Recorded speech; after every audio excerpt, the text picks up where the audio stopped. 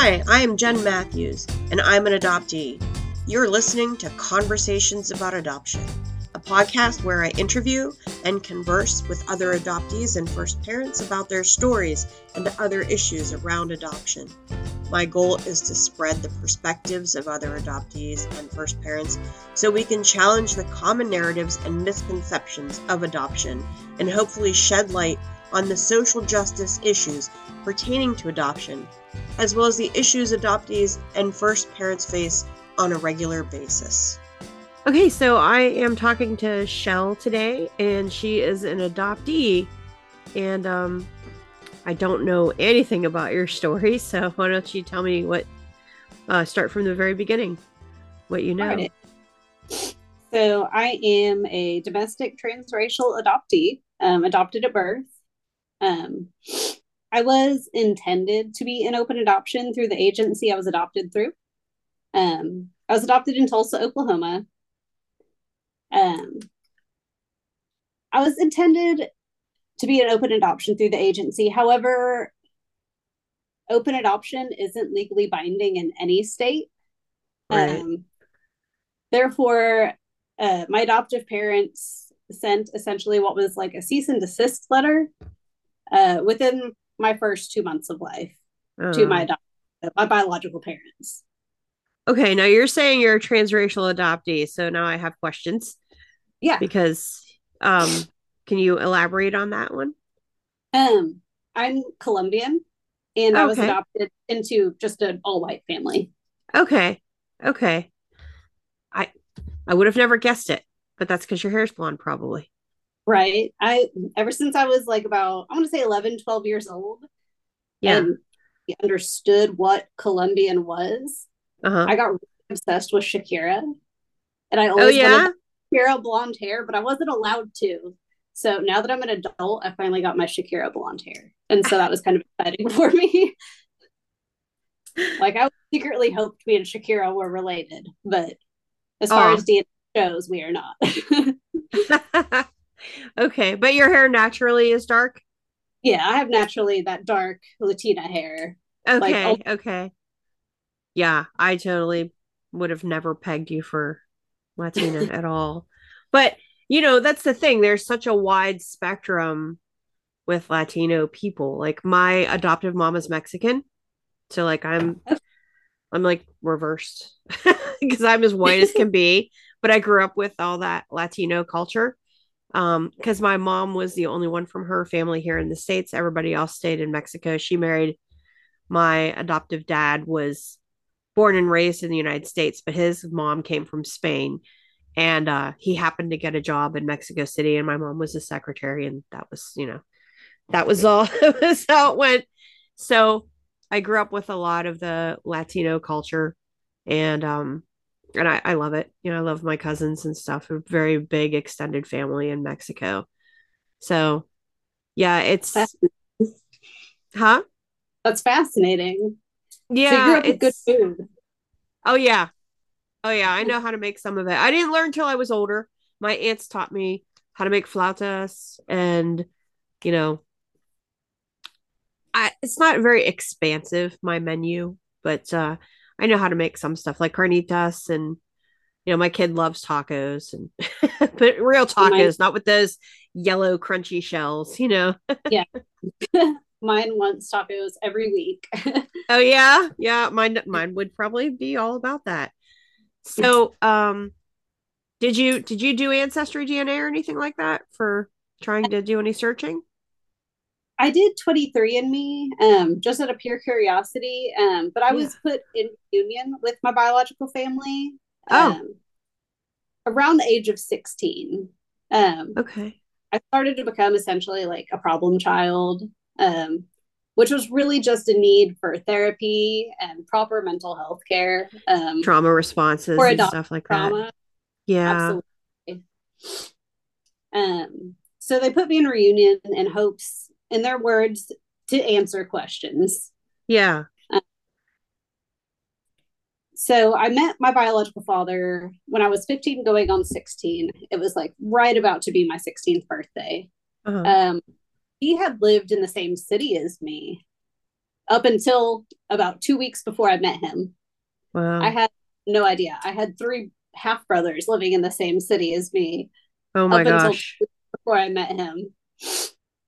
Wow. It turns out a secret that was kept from me for most of my life was me and him had sat across from each other at the allergy clinic when I was 12.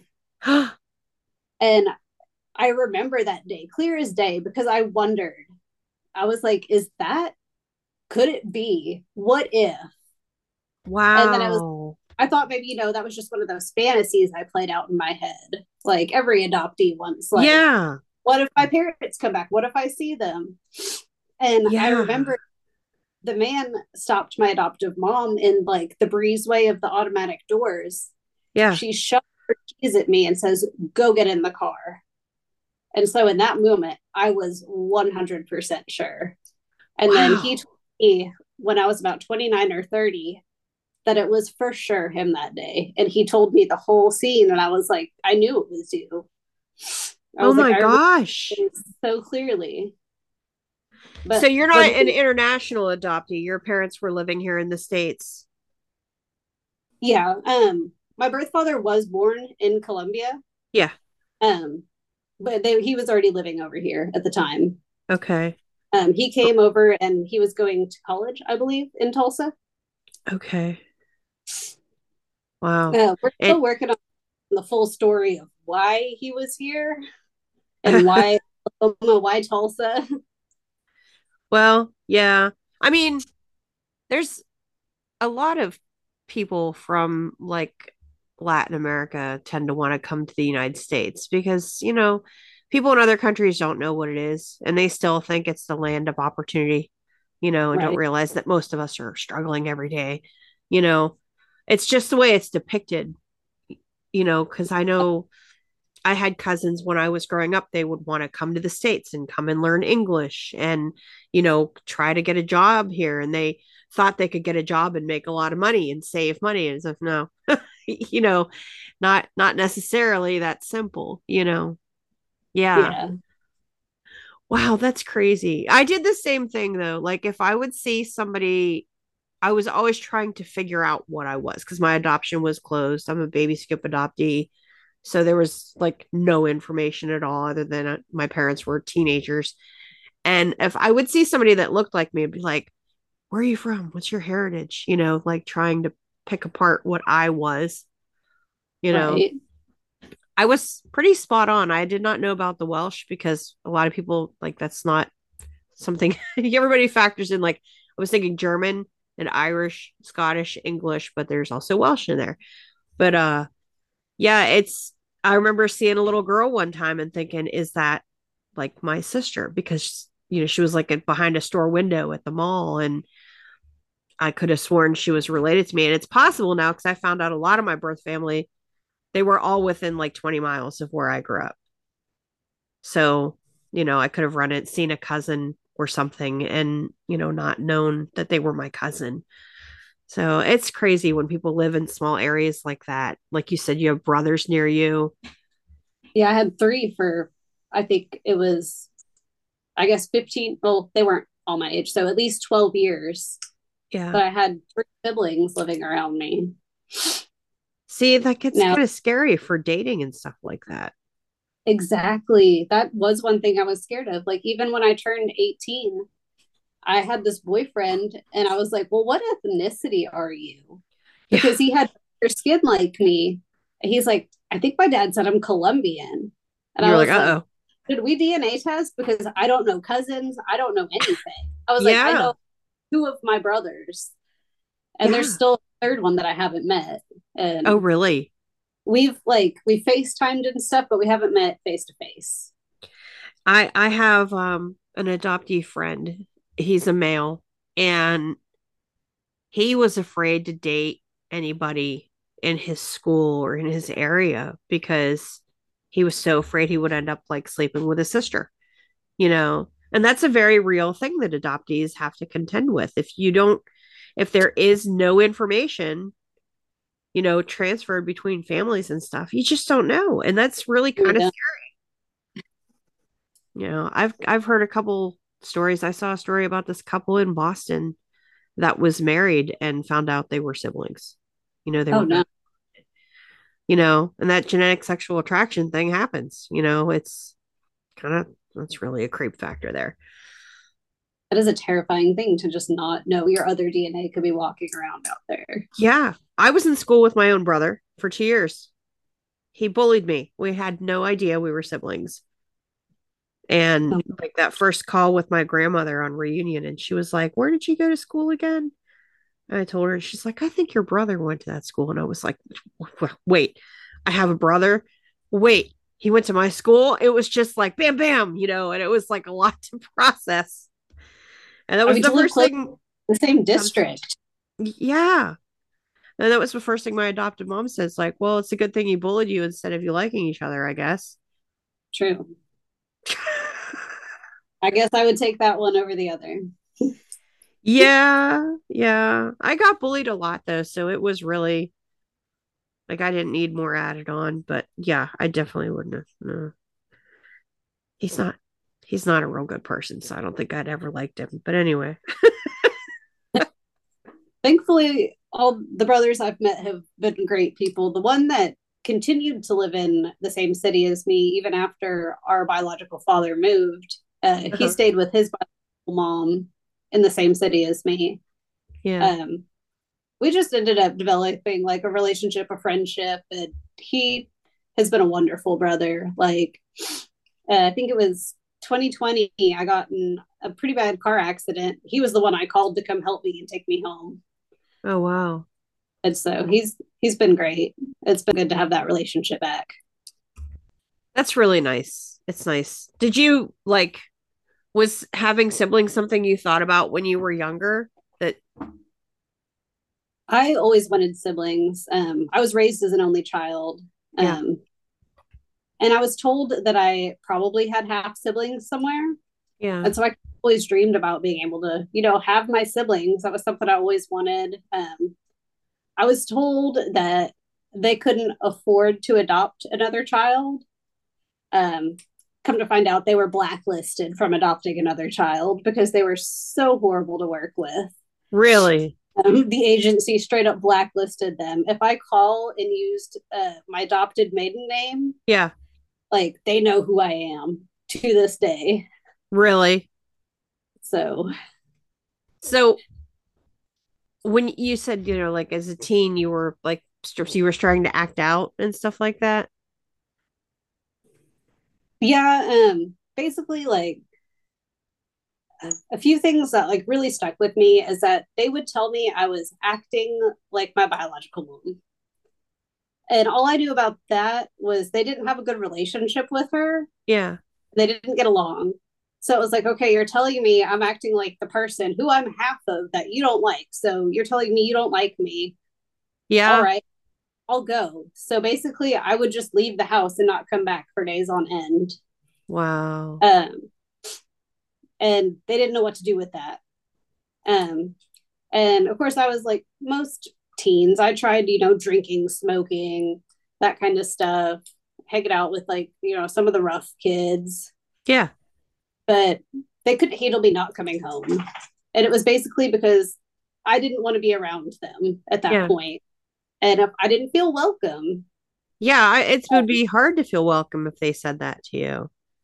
And so I would have rather stayed with like places I felt welcome with my friends and their parents. Yeah. And so eventually they just couldn't handle that anymore. And I word it like they rehomed me, like an animal that you just can't handle anymore, Wow. like an animal that won't stop chewing on furniture or something. They put me in a girls' home that basically forced me to finish my high school education, which was fine. Like I didn't mind school, Yeah. um, but it basically kept me in the wilderness to where I couldn't run away. Oh, it was one of those places. Yeah, and kept me there until I was 2 weeks from turning 18. So basically, once I was out, they kept me for 2 weeks and then I was off to my own. Wow. And so I basically, like, I turned 16 and they're like, all right, we can't handle you. Go somewhere else. wow. Do you have a My, relationship with them now, or was that I, pretty much like it for you? I have as minimal contact with them now as possible. Yeah, I don't blame you. I That's, actually, I'm kind of a weird adoptee. In 2020, that was just a year of so much yeah. for everybody. But my biological father's wife died at age 39. Oh, Um, so he was traveling around a lot, or what he could within the United States, I guess, with restricted travel in yeah. 2020, Yeah. to process his grief with that. So he was coming to see me and my brother a lot in Tulsa. I hadn't moved here yet. Yeah. Um, so he was coming to see me and my brother a bunch, and me, my daughter, his grandkids. And so I met up with him. I was like, hey, I have a weird question. Want to go to dinner? So we went to dinner, and I proposed that he adopt me back to him as Oh, an adult. wow. So February of 21, I was legally adopted back to him and him only.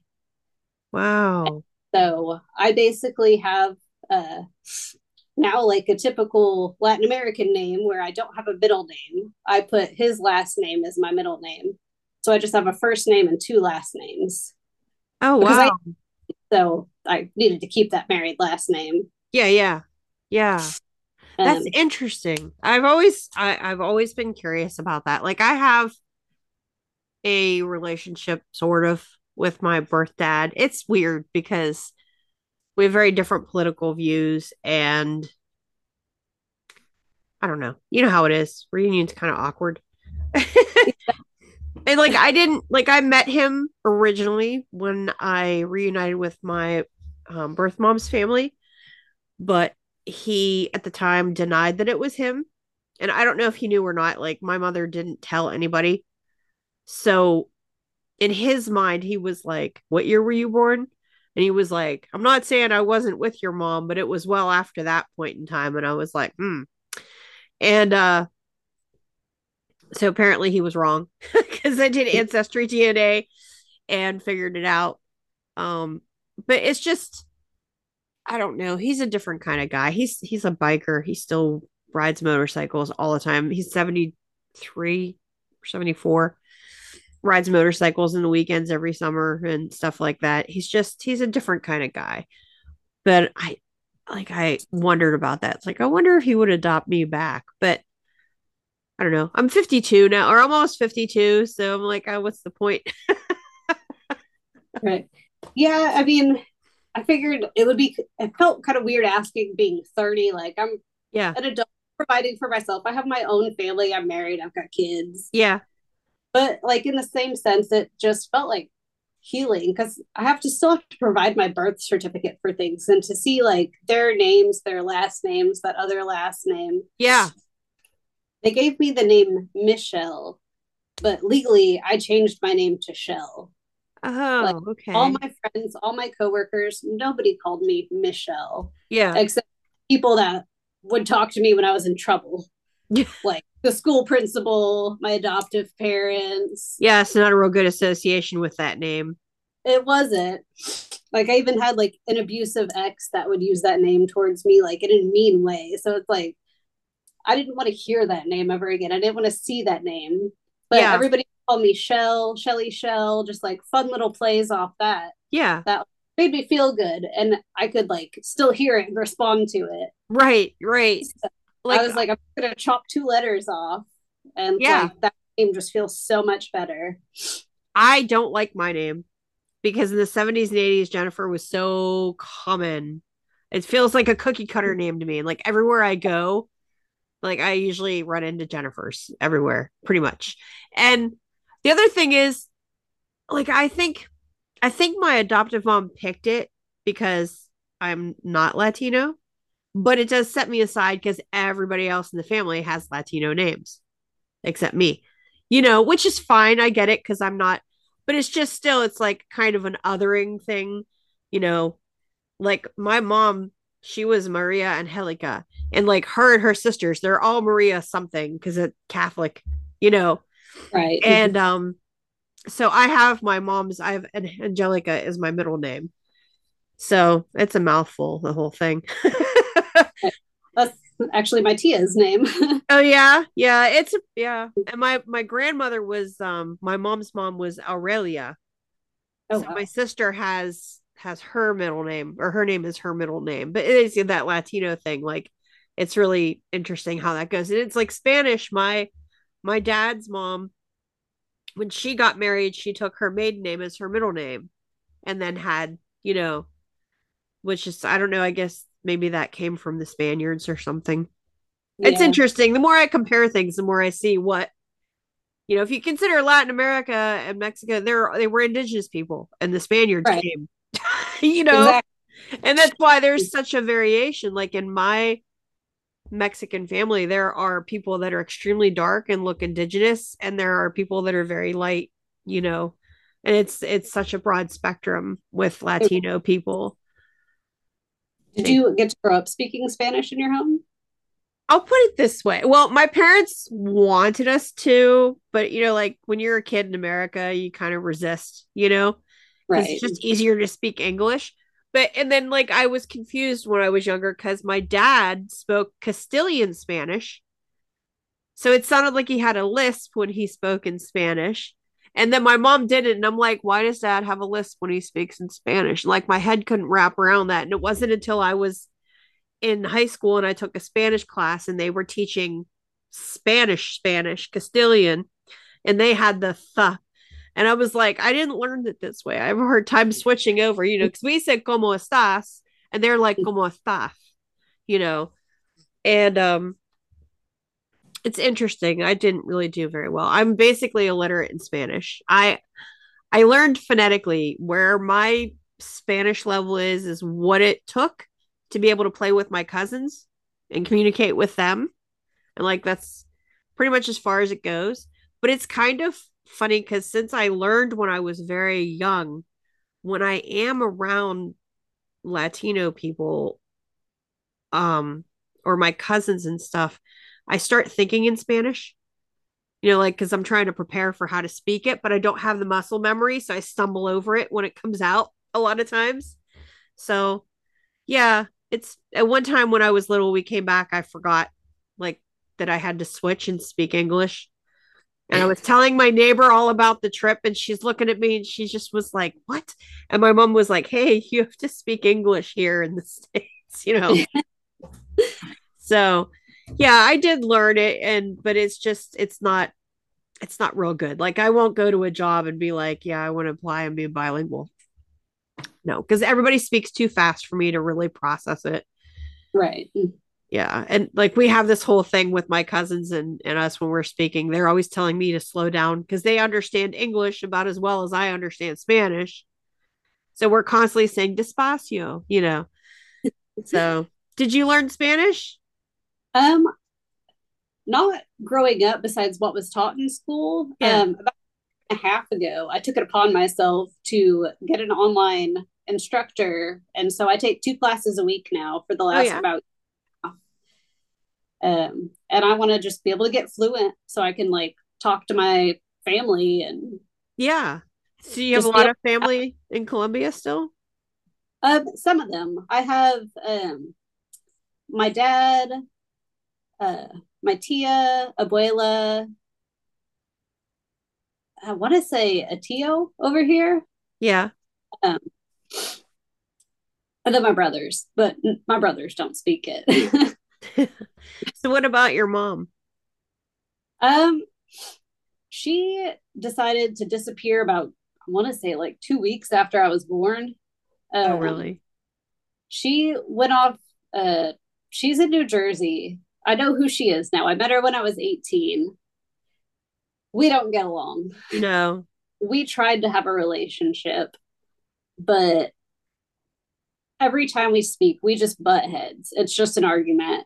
Oh, And really? it's just better off that we don't talk.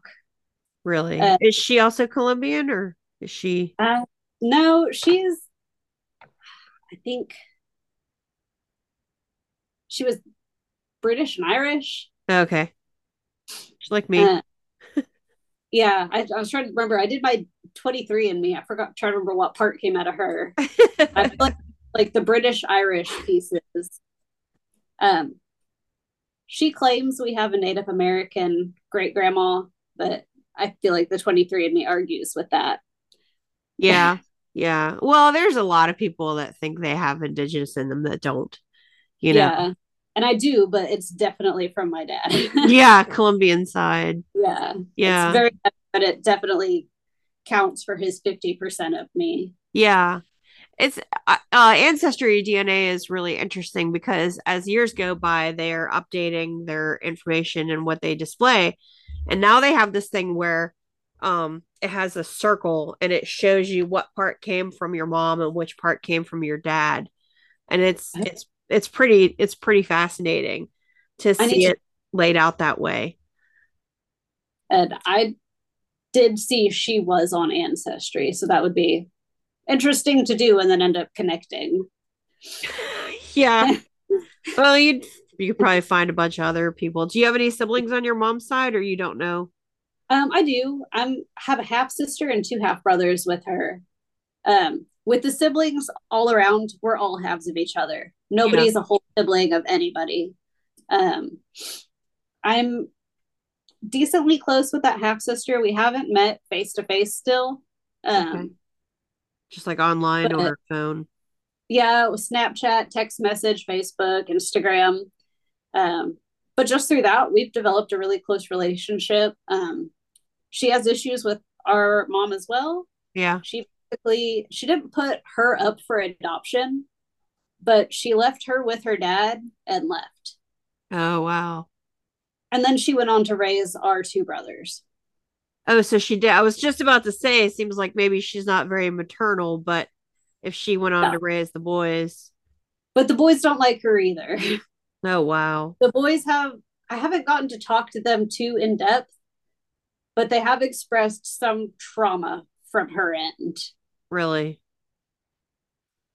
And Wow. they haven't gone into detail with me, but I know it's something relating to her. Yeah. And so I don't think her maternal instinct is very there at all. Yeah, For it seems like it. It seems like it. So, like, I've heard more. I never knew much about this troubled teen industry thing that they have with these like forest camps and stuff until on TikTok, there's this one woman that I follow who her adoptive parents were not so kind. And she ended up spending time in some of these places. And that's where I first learned about them. And like since then, I've seen other people coming forward and talking about it. And I've heard some pretty nasty stories about these places. Did you experience any kind of abuse at the place where you were left? It was horrible. Really? uh, it was heavily religious, which I already take issue with in the first place because you can't replace one issue with what I would consider essentially an addiction. Yeah. It's like trading cocaine for coffee in a sense. Yeah, I understand what You're you mean. just trading one thing for another. Yeah. But they strip everything you own from you, Huh. like you would going into prison. You don't have your clothes, you don't have your hair products, you don't have makeup. You get a stuffed animal. Oh, whoopee. Um, and I think that's about it of your own items. They tell you exactly what kind of underwear you're going to wear. It's like very depersonalizing, dehumanizing. Very, like, you don't get to do your hair. Like, you can blow dry it. Yeah. Um, and then immediately, as soon as you're in, they're going to assign you a bed. Depending on how new you are, determines where your bed is. Are you on a top bunk, bottom bunk, single bed? You have roommates now. You have 10 minutes in the bathroom total. That is to brush your teeth, get in the shower, get out of the shower, get dressed. Wow. Like, I don't know how any of us were even clean. Right. And then you have to like do all the chores, which include like chopping, stacking wood. out in the cold, out in the rain. You're taking care of animals. You're doing like the gardening and stuff. Like Wow. you are then like school is done in a cubicle. You're not to see other people. You are not to talk to other people. You are not to touch anybody. You are fully deprived of human touch. Wow. I had one roommate. We would look outside, make sure the staff was like busy with someone, Yeah. run in our closet, hug for 3 seconds, and then run out. Oh my gosh. That's so sad. Like, because we were just so deprived of human touch and affection. How is that supposed to help kids that are struggling? That's what I I'd feel like to know. only driving certain people farther down. Yeah, that's what it seems like would happen. Like that's gonna cause people to have crises and stuff like that, mental health crises. I I mean, you watch some people just absolutely break. Like, you would watch girls just like sit up in their bed at night, scream, like just have like an absolute mental break, scream, cry. And you would just wait for a staff member to show up and like make them chill. Or girls wow. like be getting in fights. Like, I mean, in a home of all girls, you expect some fights to happen. Yeah. Because I mean, I'm not gonna say girls will be girls, but like we have hormones that go a little bit crazy once a month.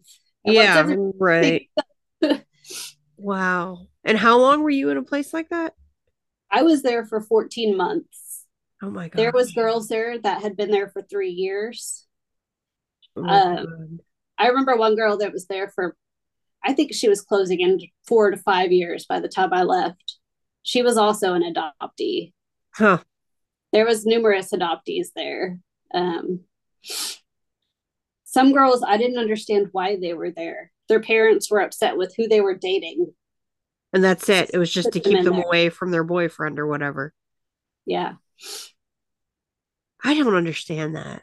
Like people like that. I can't, you can't control people like they think they can, but you're gonna learn like it's just gonna backfire on you. Like I have a hard time digesting that. How could somebody do that to their child? Especially like adoptive parents. They supposedly want you so much. Then why are they going to do that? They go They through did so much everything. to get you. The first night I was there, my grandfather died. Oh my God. I got a phone call to let me know, and they didn't permit me to go to the funeral because they thought I would try to manipulate my way out of the program. So they forced me to miss my own grandfather's funeral That's just so they terrible. could keep me there. And then I get in trouble when I completely lash out at that point. Yeah. Oh my gosh. I can't. That's terrible. I can't even. Like I was 7 years old when my grandfather passed away. This was the only grandfather I ever knew. He was my adoptive mom's stepdad, but he was this great guy. And he would always like play with me. He bought me, like some toys and stuff like that. And even though we had a language barrier because he spoke French and I didn't, he was like this wonderful man. And I remember when he passed away, my mom went to Mexico to go to the funeral and I made my own little funeral for him. Like I got this big sheet of paper and drew like a coffin, and there was these little plastic flowers in the bathroom on the toilet, and I put them at the head of this little paper coffin that I drew, and I, said a little prayer and stuff. And I mean, just like I was a little girl, and that's how I was processing my grief. Then, like, to have a teenager, who's like fully aware, and I don't know, were you close with your grandfather? I mean, to an extent, we weren't like best buddies, but I grew up with him. I was around him multiple Yeah, times during the sure. year. We lived in the same city. He was your grandfather. Yeah. Yeah, he was the only grandpa. Like, Like, I was closer, like best buddies with my grandma. yeah. Yeah. That's what kept me and him close. Like, Yeah. I get that's the that. house I went to every weekend for like my sleepover. Yeah. And the one to slip me like an extra fudge sickle or cream pop. Like, Yeah. Yeah. Grandparents can be really fun. Like, I was a wild teenager. I would spend the weekends at my grandma's playing Scrabble, you know, and watching Golden Girls.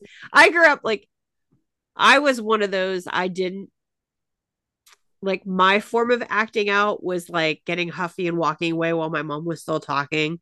You know, that was like I never really. My mom was always too sensitive. Like I could have never pulled the well, my real mom, she'd have freaking had a meltdown if I ever did anything like that.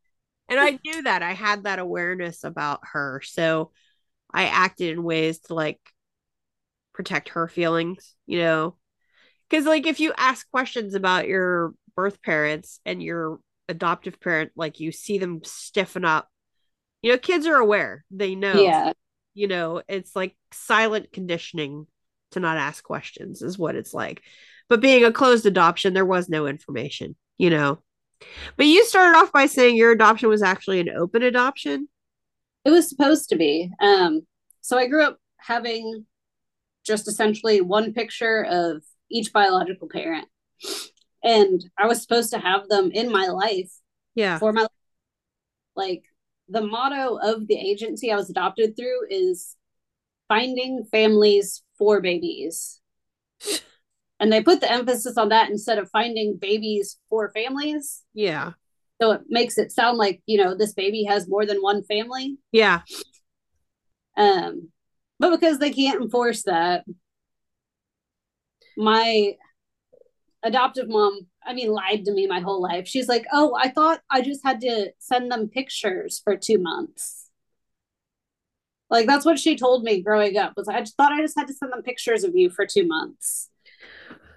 Well, it's basically whatever people are arrange, you know, whatever they agree to. Like some people agree to like contact and getting visits a few times a year, and some it's just letters and pictures, and you know, but it's just like I don't know. I feel like open adoptions would be healthier for everybody, but some people are toxic and it doesn't work. And your mom flaked and left anyway, you said, right? She just kind of disappeared. Yeah, I think my adoptive mom kind of upset her. Yeah, I'm And so she sure. dipped. Yeah. Yeah. That makes sense too. What year were you born? 90. You were born in 90? Yeah. Okay. That's a I was just trying I'm thinking where I was that's the year my adoptive dad passed away. So it was a big year for me and kind of traumatic and stuff because I was always closer with my dad than I was my mom. She and I were Same. like oil and water, you know? Me too. Yeah, we just bumped heads all the time. And it was like her feelings were the only ones that mattered, you know? Yep. I wasn't allowed to have feelings. I couldn't have feelings. And yet she was mostly like, she seemed kind of cold and unfeeling Really. sometimes too. There's there's a lot of people that tend to think like, well, did they adopt because of infertility? Is Yep. that their reason? Yeah. There's I have like theories about people that adopt for infertility reasons. And it's like depending on what people go through as far as like trying to conceive because I struggled with that myself. I have polycystic ovarian and I started looking into okay, what do you do to try to conceive? And if you know, you think about the process, people start with okay, first you're checking when you're ovulating, and then it goes to taking your temperature every day and writing it down and things like that. And like if you're thinking about something every single day, that's going to lead to some obsessive thought patterns, Oh yeah. you know? So I have a theory that infertility can kind of bring about mental health issues in people that have the risk factors to take them that way. To the point of like, there's a lot of adoptees I've talked to and read their stories in groups that they feel 100% that their adoptive mom was narcissistic, you know? And it's because it's all about them and what they wanted and what you know what's going on with them and you know I don't have any scientific proof or anything about that but it's just a theory that I have because it definitely kind of seems to go that way like my parents didn't exactly adopt for infertility they didn't seek out adoption they had my sister pretty much right off when they got married. So she was 9 years older than me, and then there was like some miscarriages and no pregnancies for 9 years. And somebody was like, "Have you ever thought about adopting?" And that's how they ended up getting me. But there's some these people that you see. Uh, there's an account in particular that I just loathe called Living with the Livelies on TikTok. I'm sure she's probably on YouTube and other places too. But she literally, when they adopted this newborn last year, was in a hospital bed wearing a gown like she just gave birth when they're bringing the baby into her. Like that, there's that really like what? That is Little that's Handmaid's Tale. next level. Have you watched Handmaid's Tale? Uh-uh. Oh my god. It's I really know I good, need. but it's really triggering. That's the only reason I put it off so long. But it's so good. It's really, really, really, really, it sucks you in. It's really good.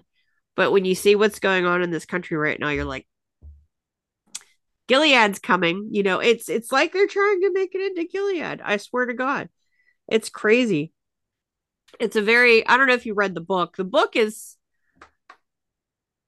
good, but the series they've really expanded on all of it and taken it out and shown graphic detail of things. And it's these women, they're kept as handmaids because they're fertile and they have to go stay at a house with this couple. And like there was some virus or something where there's like all this infertility, people can't have kids. And it's literally the wife holds the handmaid while the man tries to impregnate her. They call it the ceremony, you know, aka rape.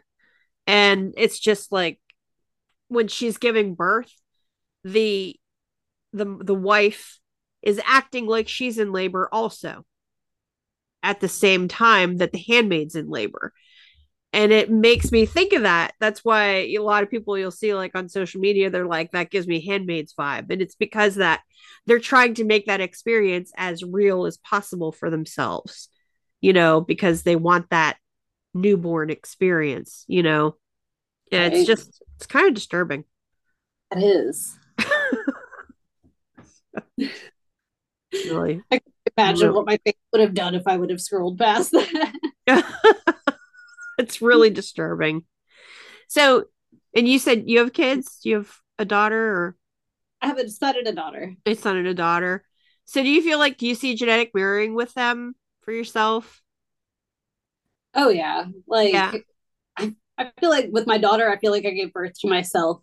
Like Really? some like how do I handle this? Like it's She's a little terrifying. mini me. Oh yeah. But Yeah, I feel like my son, he's a little more like his dad. yeah, Some like I see a lot of me in him, but he's a little more like his dad sometimes. But is my your birth. daughter, man, that is that's a mirror, literal mirror. Is your birth dad like being a grandpa?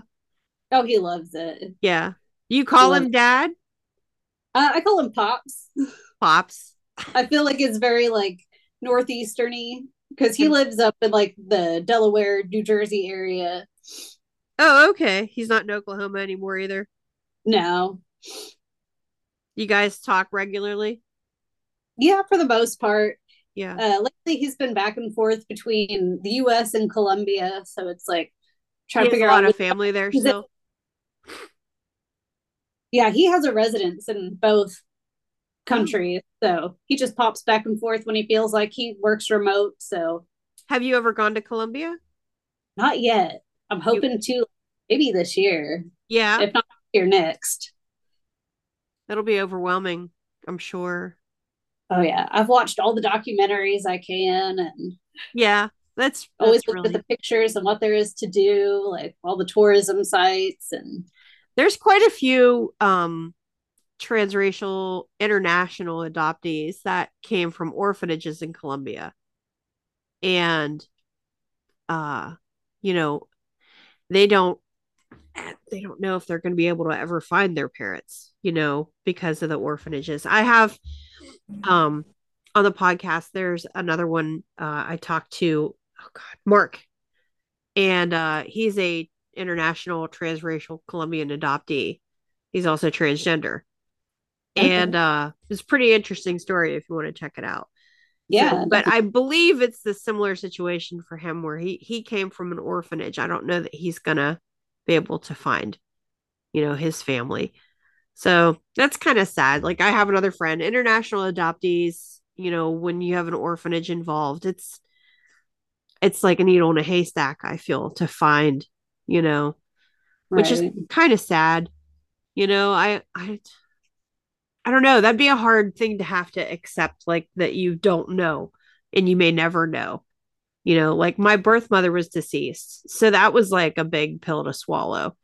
And it took me a while to process that and accept it because like I had a lot of anger towards my birth mom when I was a kid because I didn't understand the whole like she was young, it wasn't even her choice. There was no information, you know.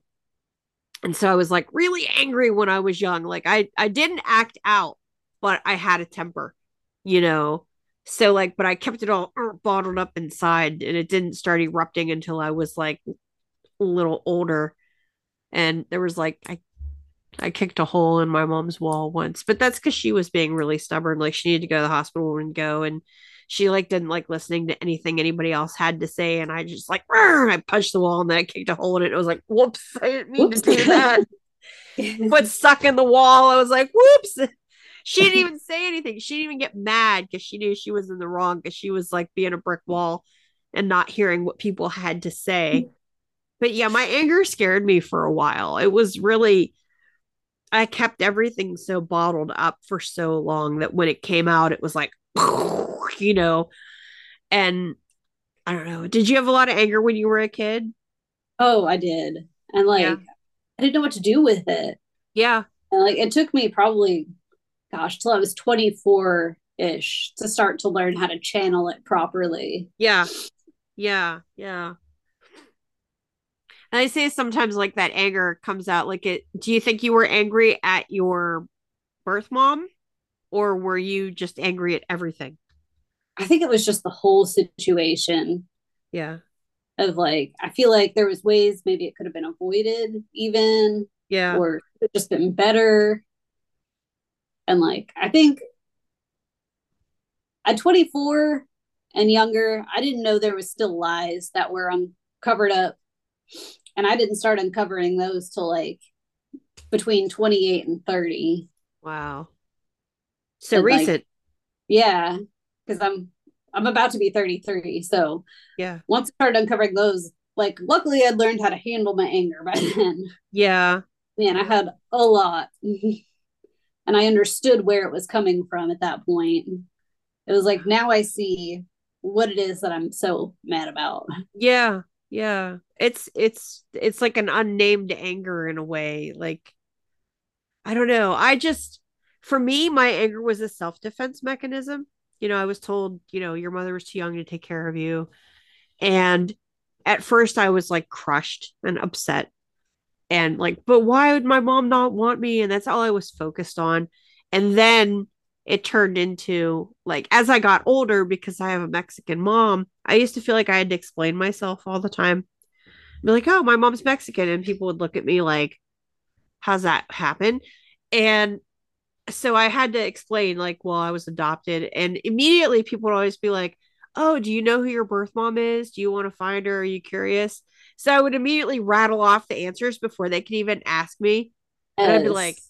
no, she didn't want me. So I don't want her and I don't care. And I'm not going to find her. And, you know, and 24 was when it hit me and I got really curious, you know, that's when I really started searching. I was curious before because my dad died of cancer, and then his mom a year later. She had had cancer earlier on, and then she got leukemia. And so in my mind, like it's when I started like connecting these dots. My older sister knows what's in her medical background, and I have no clue at all. You know, so that was like my initial excuse to start digging was the medical history thing. But yeah, it's a lot. I remember a boy that liked me when I was like 14 walking me to my adoptive mom's car one day. Yeah. He was probably just trying to be smooth or whatever. He goes, "Wow, you look just like her." And I looked at him. I was like, "I'm adopted." I was like, "So I don't know what you see." And even she was just kind of like, "I don't know." I know. I had somebody tell me that I looked like my I mean, I could sister tell kind of once. like, Oh, we got a lag going on. Yeah, I had a picture. It was a selfie I did with my older sister, who is my parents' biological child. And I was editing it. I didn't like the way it looked, so I made it like sepia. So our skin tone looked kind of the same. People were like, "You look like sisters." And I'm like, "No, we don't." It's just the sepia, I swear to God, because we don't look anything alike, you know. Yeah.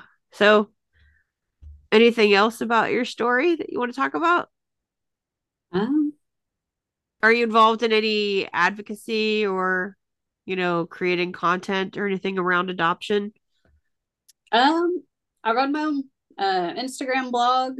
Um, Oh, you do? uh, it's called My Altered Adoption, where I just kind of explain like how I went from being an adoptee to my dad's adoptee, I guess. I don't know what to call it. I've been working on kind of building that up a little more. I've been a little slow. I just kind of do it whenever I have the spoons. Sure. I'm a moderator for the Adopted Chameleons group with Oh, Lorraine Gerald. yeah, I know Lorraine. She sends her hellos. I I was like just doing, Lorraine. I just did yoga with her about an hour or so ago. Oh, yeah. I keep forgetting about that. I want to do it one of these days, but Oh, it's amazing. really, I've never really taken like a yoga class or anything, but I've always had an interest in it. So, Oh, it's, even for beginners, it's real. It's just easy and good to do. yeah. Yeah, I've heard things. I've been listening to The Body Keeps the Score. I just And started. yeah, and it's it's easier for me to listen to it because I can listen when I'm like driving around and stuff. And he talks a lot about people that have experienced a lot of trauma, like they disconnect from their body.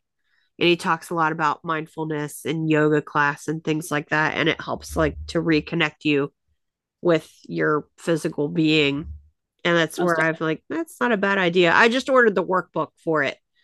There's a workbook that accompanies The Body Keeps the Score. Oh, I didn't know And that. yeah, it's on Amazon. So I have it coming. I also ordered a paper copy too, so I can highlight stuff. And yeah, it's so interesting. And I've taken a few classes on trauma and stuff like that in school. And I feel like the book is helping me to understand it even more than those classes did because of the way he talks about the research studies that he did and things like that. So it's I think it's going to be a helpful book for myself. I've heard a lot of people really sing its praises. Yeah, same. I just started it, so I'm Yeah. interested to see how it goes. Yeah, it's some of this he shares stories from people and different traumas they've experienced. And I keep hoping that he'll talk about like adoption, but I'm sure he won't. Most people don't really think of that as trauma, but or the general society, they're just like, what did you lose? You got a family. It's like, well, yeah, Right. adoption starts with loss. And people don't want to acknowledge that part of it, but it's true. It's undeniable. In order for a kid to be put up for adoption, they had to lose everything first. And so I was doing a lot of TikTok stuff for a while, but it was just sucking up too much of my time. And I love everybody on there and I want to see all the videos they're making, and that's why it sucks up my time. That's what app I haven't really gotten on. So, I but started during the pandemic. There was a lot more downtime, you know. yeah, So, but there's a lot of really, really cool people telling stories on there. But there's a lot of arguing too. And that's what I get tired of because you'll make a video about something that has to do with your story, and then people come along and they're just going to argue with you about your story. And it's like, just forget it. So, but yeah, with school and everything, I was like, I'm taking a break from that. I just check in every once in a while. yeah. Then Sundays, just recently, I think just last month, me and Lisa Navarra started doing adoptees exploring grief through art Oh, on Zoom. oh, really? So we posted the link to that in the Adopted Chameleons group. Okay. But we set up a whole Facebook group for it too that people can join. And then we just send out an email chain. We post it in the group. But each week we make like a little kind of like a prompt, whether it be a poem, a video, uh, anything really. It could be a Yeah. crystal. And then we meet up on Zoom every Sunday night. It's let me see if I can get my time zones right. 3 p.m. Pacific, 5 p.m. Central, and 6 p.m. Eastern. Okay. And then it lasts about 2.5 hours. So we end about 8:30 Eastern, Okay. 6:30 Central, and then we get together, we check in, go over the prompt one more time. Everybody goes off, does their own little project with whatever they have, interpret it however they want, process how they want, and then we regroup. If they want to share, we can share the project, to kind of talk about it, and then That's really cool. we can share it in the group, post a picture of it. If you didn't finish like within the hour 15 minutes we set aside for it, finish it in your free time, post it in the group later. That's really cool. Send me the links to that stuff and I'll include it in the show notes so people can find it because Yeah, that's most a definitely. really really cool idea. Yeah, it's been really helpful. Like I have even started just doing like extra art in my own free time now, just to Yeah. really like just process some of that, push some of the emotions out of my body onto physical canvas, paper, whatever. I've always been a colorer. Like ever since I was a little kid, coloring has been my jam. And when my dad was sick, and after he died, I had this Ziploc bag with a sketchbook and markers, and I just took it everywhere with me. And as soon as I sat down, I would just start. And it's like a way for me to like deal with my anxiety. Some people might be like it's disassociating, but I've really gotten into these mandalas. I really love doing the coloring. This is the one I'm working on now. I love those. Yeah, and Those are relaxing. yeah, I love doing these. So like I'll listen to my textbooks and stuff for school and I'll color while I'm listening and it's just I had really really bad anxiety during the beginning of the pandemic and lockdown because I have asthma and I was so paranoid about Yeah. that.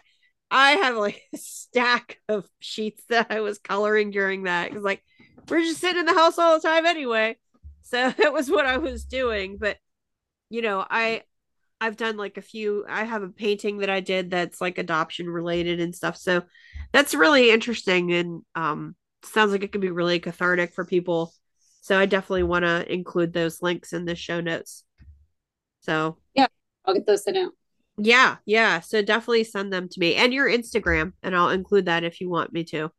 Yeah, sure. So anyway, well, I'm going to have to get off of here because my kid's going to be coming home soon. Oh, But yeah. was there anything else you wanted to add? I think that was pretty much it. Unless there's Okay. anything for me to cover. Yeah, yeah. I'm glad that you were available so we could do this. So Yeah. Glad you had me do it. This has been great. yeah. All right. Well, it was nice meeting you, Chelle. You too, Jen. All right. Take care. You too.